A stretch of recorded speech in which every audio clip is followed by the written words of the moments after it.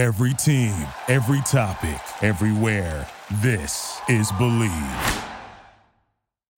Hey, everybody. Welcome to the Believe in UCLA football podcast. We'll be here with a new episode for you right after this quick note.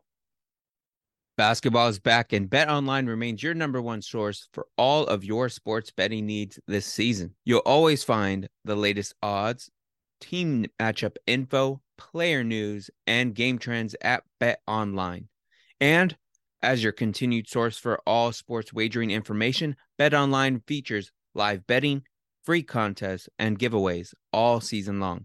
Always the fastest and easiest way to bet all your favorite sports and events, whether that's the NFL, the NBA, NHL, MMA, tennis, boxing, or even golf. Head to betonline.ag to join and receive your 50% welcome bonus with your first deposit. Make sure you use the promo code BELIEVE to receive your reward. Again, promo code BLEAV. That spells believe. Bet online where the game starts.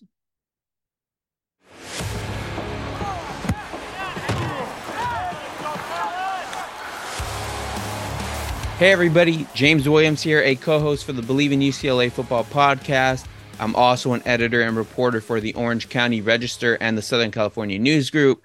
As always, we look to bring you the best insight and coverage on the Bruins as possible, but we'll also like to get in some other interviews that kind of give a more broad perspective and maybe a little bit more an insight from a different perspective when it comes to the Bruins and just college football in general. And that's what we're going to be doing a little bit here today. We have the Chick-fil-A Peach Bowl president and CEO, Gary Stokan, joining the show today. Had an opportunity to chat with him, and I think you guys will learn some good stuff from it. There's a lot of good stuff to take away. We talked about a number of different topics. Again, just the perspective from the East Coast when looking at a UCLA, a USC, and just the Pac-12 as a whole, right? And then also what Gary Stokan and his crew do as far as being in charge of putting together some of the biggest games to kick off the college football season, much like they did this season and in previous seasons. For example, the game there against Oregon and Georgia obviously didn't work out in Oregon's favor. But we talk about that game and a little bit about the importance of that, of those kind of games and how they're still relevant and talked about, especially during the college football playoff ranking shows, for example, and the way we talk about these teams throughout the weeks as the rankings come out and we evaluate a resume like Oregon and we evaluate how maybe that one loss, whether it helps or hurts them having played Georgia so early in the season. So we kind of go over some of the importance of the kickoff games and how they kind of go about that process a little bit, right? And what it means.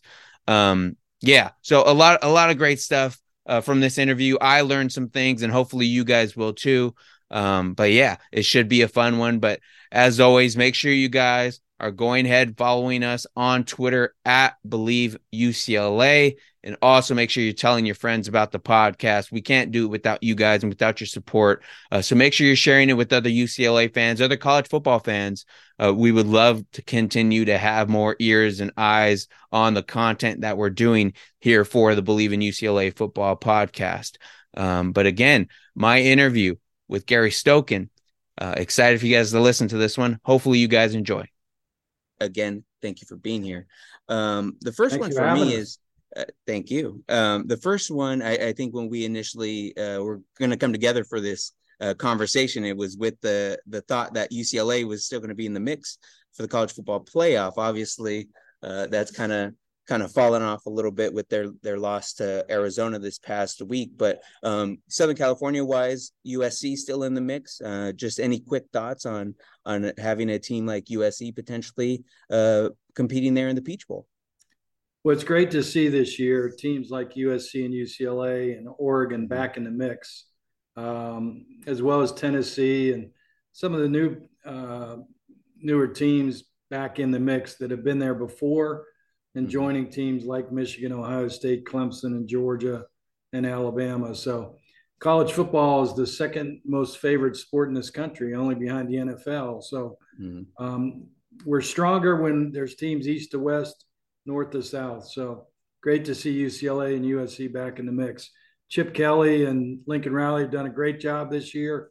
Obviously, USC being in the top 10, still has a possibility to be the Pac-12 champ and potentially, based on the CFP selection committee, have a chance as a champion of the Pac-12.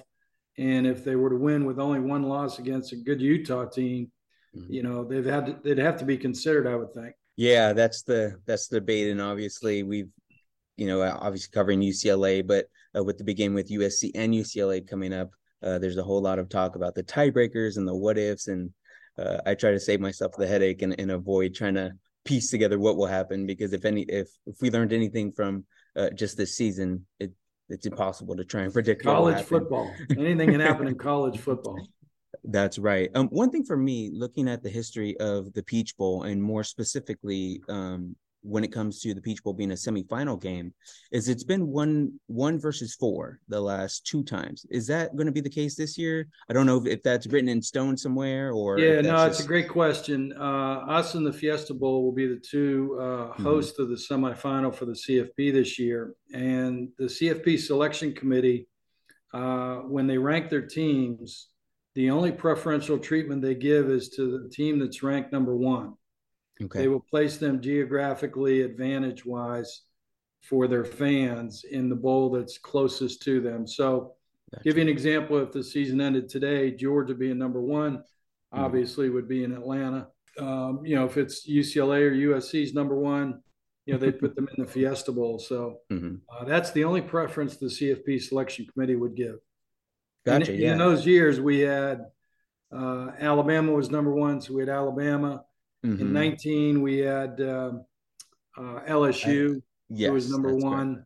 So went this on to will be win the it. third time we've hosted the semifinal. And so you guys are, the Peach Bowl, the winner of the Peach Bowl, obviously sticking with those 2 games in which the Peach Bowl was the semifinal game. 1-1 in terms of teams that have won the Peach Bowl and gone on to compete in the national championship.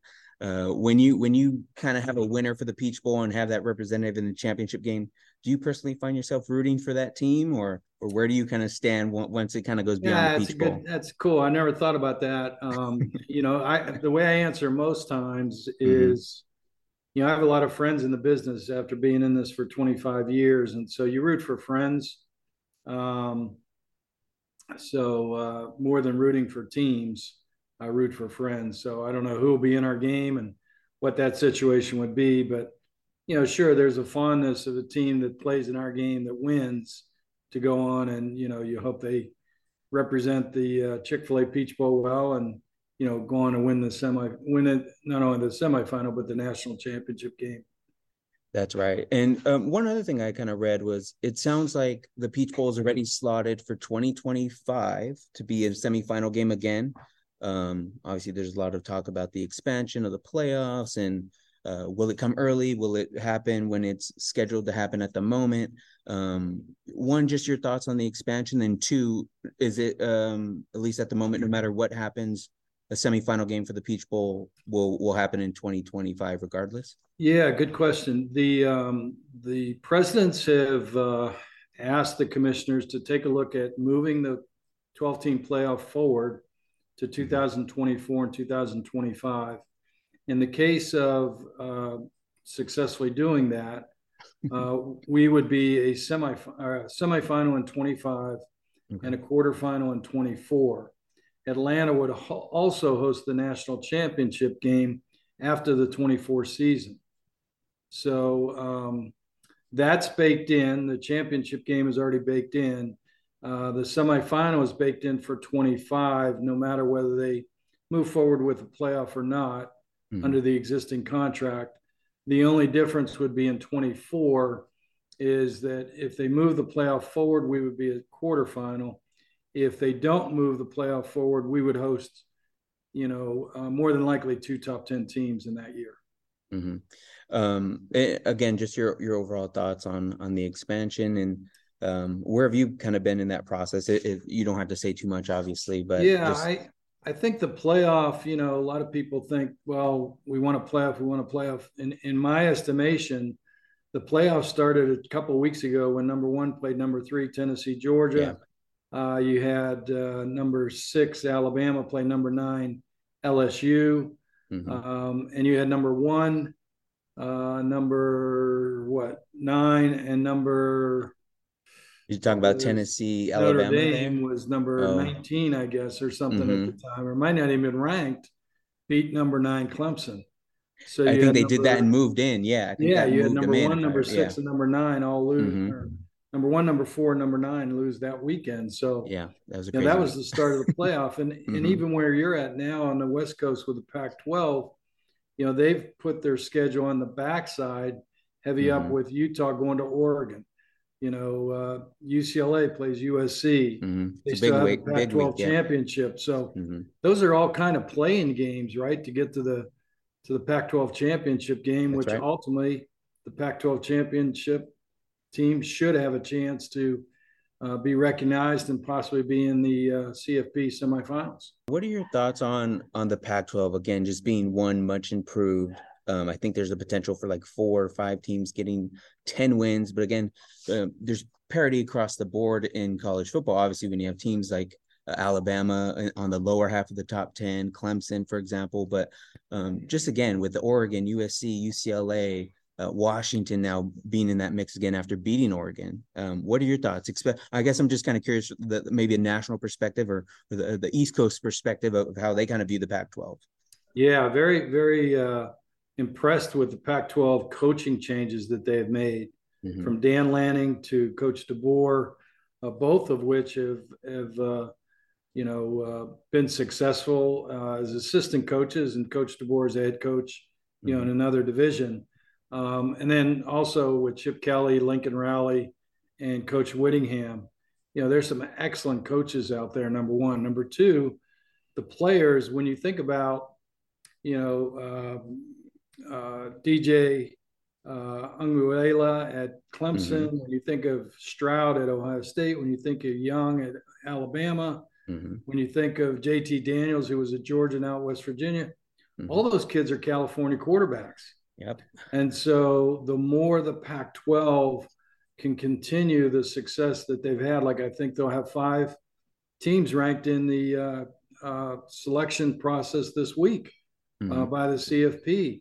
The more they can be competitive, the more kids are going to want to stay out there on the West Coast and compete, because if you can compete for a national championship, that's what kids want to do. They want to play on big stages and big games for championships.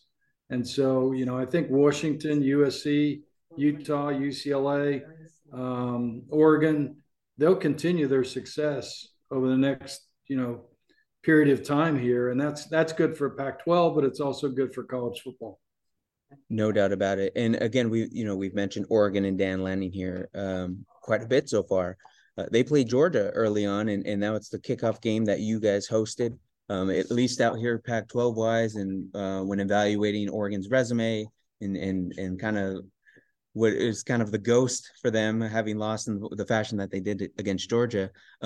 What is that like for you guys on your end to know that there's that game so early on in the season still matters and carries weight and plays a significant role in maybe how things end up shaking up here in the college football playoff scene? Yeah, it's a great point. James, when you think about that, we're through week 11 now. I haven't seen the Mm-hmm. ratings, TV ratings audiences for week 11, but through week 10, the Georgia-Oregon game was in the top 10 of all games through 10 weeks of college football in viewership. Mm-hmm. And so when you look at LSU, Florida State, and Ohio State, Notre Dame, that were also on the first week, I remember those are in the games, top 5. So that first week of college football, people are dying to watch college football because we've missed it for 9 months, number one. Right. Number two, if you can put ranked teams together like Oregon and Georgia, people are going to be very interested in that. And I would contend that Oregon game against Georgia, even though Oregon didn't fare well, you had a first time quarterback in Nix. Mm-hmm. Sure, he had been at Auburn and started many games against the SEC, but first time at Oregon, first offensive coordinator, first time head coach, Mm-hmm. So, and most coaches will tell you teams improve the most between week 1 and week 2. And if you look at Oregon, since that game, they were able to use that film against really good competition and coach their kids up individually as well as collectively, look at the success they've had ever since. And I think same thing with Notre Dame. Notre Dame, loses to Ohio State, but look at the success they've had. Yeah. You look at teams that play. Florida State played LSU. They won the game barely. Yeah. And even look at LSU, what both Florida State and LSU have done since then. So those first games are very, very important, not only in ratings. Like if Oregon beats Washington, right, and they go on to win the Pac-12 with one loss against the number one team in the country and as a Pac-12 champ, I think they probably deserve consideration to be in the top four. Yeah. Right. So that Georgia game would have been a quote unquote good loss in the eyes of the CFP, because they do commend and they tell you have to go play tough non-conference games to be selected in the Final Four. And so, tough loss to Oregon against a good Washington team. But, if they had won that game and went on to win the Pac-12, that Georgia game would have been beneficial to Oregon, not only in helping them improve during the year, but also in the final CFP selection. Again, and just in learning about the Peach Bowl, and obviously I've covered a couple Rose Bowl games, heard quite a bit about it, obviously going to the Rose Bowl weekly for home games for UCLA. Tradition is a big thing, and I know that's kind of something that's being floated around in talks of maybe something that may be a hurdle in some regard for the college football playoff expansion. But I am kind of curious on the Peach Bowl, its traditions, and how much that is still a factor for you guys as the Peach Bowl when it comes down to maybe having to adjusting for the college football playoff expansion on your guys' end. Yeah, we've worked very hard to become the most charitable bowl organization in the country. We've donated $60 million back to charities since 2002, which makes us number one out of all bowl organizations. Number two, we use a theme, live, laugh, and learn, where we want the teams to come in, live great, laugh, have some fun, but also learn. So give an example, we're going to put both teams in the pews at Ebenezer Baptist Church, where Dr. King actually was the pastor and spoke from the pulpit. And we're going to have Ambassador Andy Young, who was part of the top 8 people with Dr. King during the Civil Rights Movement, along with Bill Curry, who is a coach at Alabama and Kentucky and Georgia Tech and Georgia State, played for Vince Lombardi and Don Shula. And he has a book out, 10 Men in the Huddle, where it talks about, you could have a black kid from Compton and a white kid from the hills of North Carolina and a Jewish person and a Christian and a Catholic and all be in that huddle together. And all that goes away because they're teammates and they need each other to be successful. And so in this day and time, it's really, relevant. And it's a history lesson listening to Ambassador Young, because these kids weren't even born when the Civil Rights Movement was going on. And Ambassador Young actually talks about, some of the experiences he had. So, that's something that, we try and carry on as a learning process, as a part of the bowl experience as well. And then the third thing is we work very hard, credit to our corporate community, our fans in Metro Atlanta, our staff, our board, and our volunteers, that whether it's recruiting the College Football Hall of Fame and building it and sustaining it here in Atlanta, whether it's creating the kickoff games and really changing the face of college football scheduling on the front side of the season, to elevating our Chick-fil-A Peach Bowl, to be a part of the CFP, to helping host the national championship game, which in 2025 will be the first city to host it twice. Since it started back in 2014. So, we've done all those things. Hopefully that's good enough to keep us as a part of an expanded playoff starting in 2026, to continue to be part of the New Year's Six and host quarterfinals and semifinal games.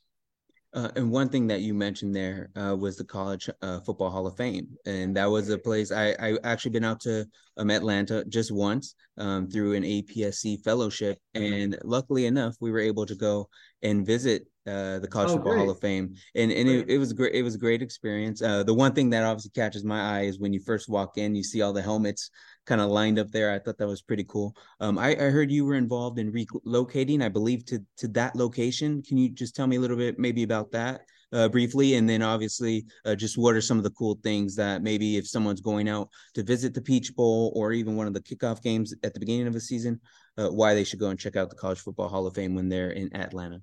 Yeah, I originally went to South Bend, Indiana, where the College Football Hall of Fame was located back in 2001.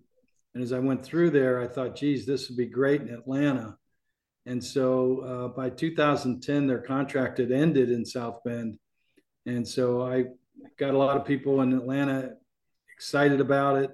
We went forward and made a pitch with the governor of Georgia and myself. And we won the opportunity through National Football Foundation. So signed a 30-year lease for the College Football Hall of Fame. And we were the first money in. And I became the CEO. We put the site together, the experience, the building, the finances, etc. And I remember telling the architect and the exhibit designer that we needed to build an edutainmuseum, which is not a word, but it basically was what I wanted the people to experience is an education of college football, an entertainment of college football, and then a history of college football. And so we wanted to make it very interactive. And I think we've succeeded. Most people enjoy the experience, come to Atlanta, whatever reason. They definitely need to stop to the College Football Hall of Fame for that experience. No doubt. I think you guys definitely checked all the boxes. Yeah, there was a lot of great things. I think there was even a college game day desk in there, if I remember correctly. Yeah, we did. Last time Did. So that was pretty cool. I'll get you out on this question. It's my understanding, again, just from reading about you, is that you worked on the business side a little bit. I think in sports management, and some marketing. I saw some names there: Magic Johnson, Kobe Bryant. Did you get to work with them personally? And if so, do you have any good stories that you can share with us? Yeah, I had great experience with both Kobe and Magic for two different companies. Matter of fact, I worked for Adidas from 80 to 87 and then went to Converse in 87, 88. So I had a chance to basically work on Magic's contract and Larry Bird's contract back then and extended their contract, put an addendum to it. So had a personal experience there and worked with Lon Rosen, who's now the vice president of the Dodgers, who was Magic's agent. And then Kobe, I was able to create Kobe's global marketing campaign when I was unit manager at Adidas. And Sonny Vaccaro, who worked for Adidas, had signed Kobe and worked with people all over the world to put together Kobe's global marketing campaign. And, we did the TV spot and he created his shoe, the apparel, and Kobe did a lot to launch himself. Obviously, he won Rookie of the Year that year. He was slam dunk contest winner. But I left Adidas after that first year and came back to Atlanta to do this job, basically. And Kobe went on, as we all know, to have a fantastic career and very successful in all that he did, as did Magic. Those two are probably two of the classiest guys I ever worked with in the sports business. Awesome. Thank you so much for sharing that. And thank you so much for your time, Gary. I appreciate it. Again, I hope you have a great day. And the next time I'm in Atlanta, I'll be sure to check out the College Football Hall of Fame and hopefully the Peach Bowl one day. Well, hopefully we get a chance to host you at the Chick-fil-A Peach Bowl. And James, awesome. Thanks for having us. Again, make sure you guys go ahead and follow us on Twitter. You can follow me at JHW Reporter. You can follow the show at Believe UCLA. This podcast, the Believe in UCLA Football Podcast, was presented by Bet Online. Thank you, guys.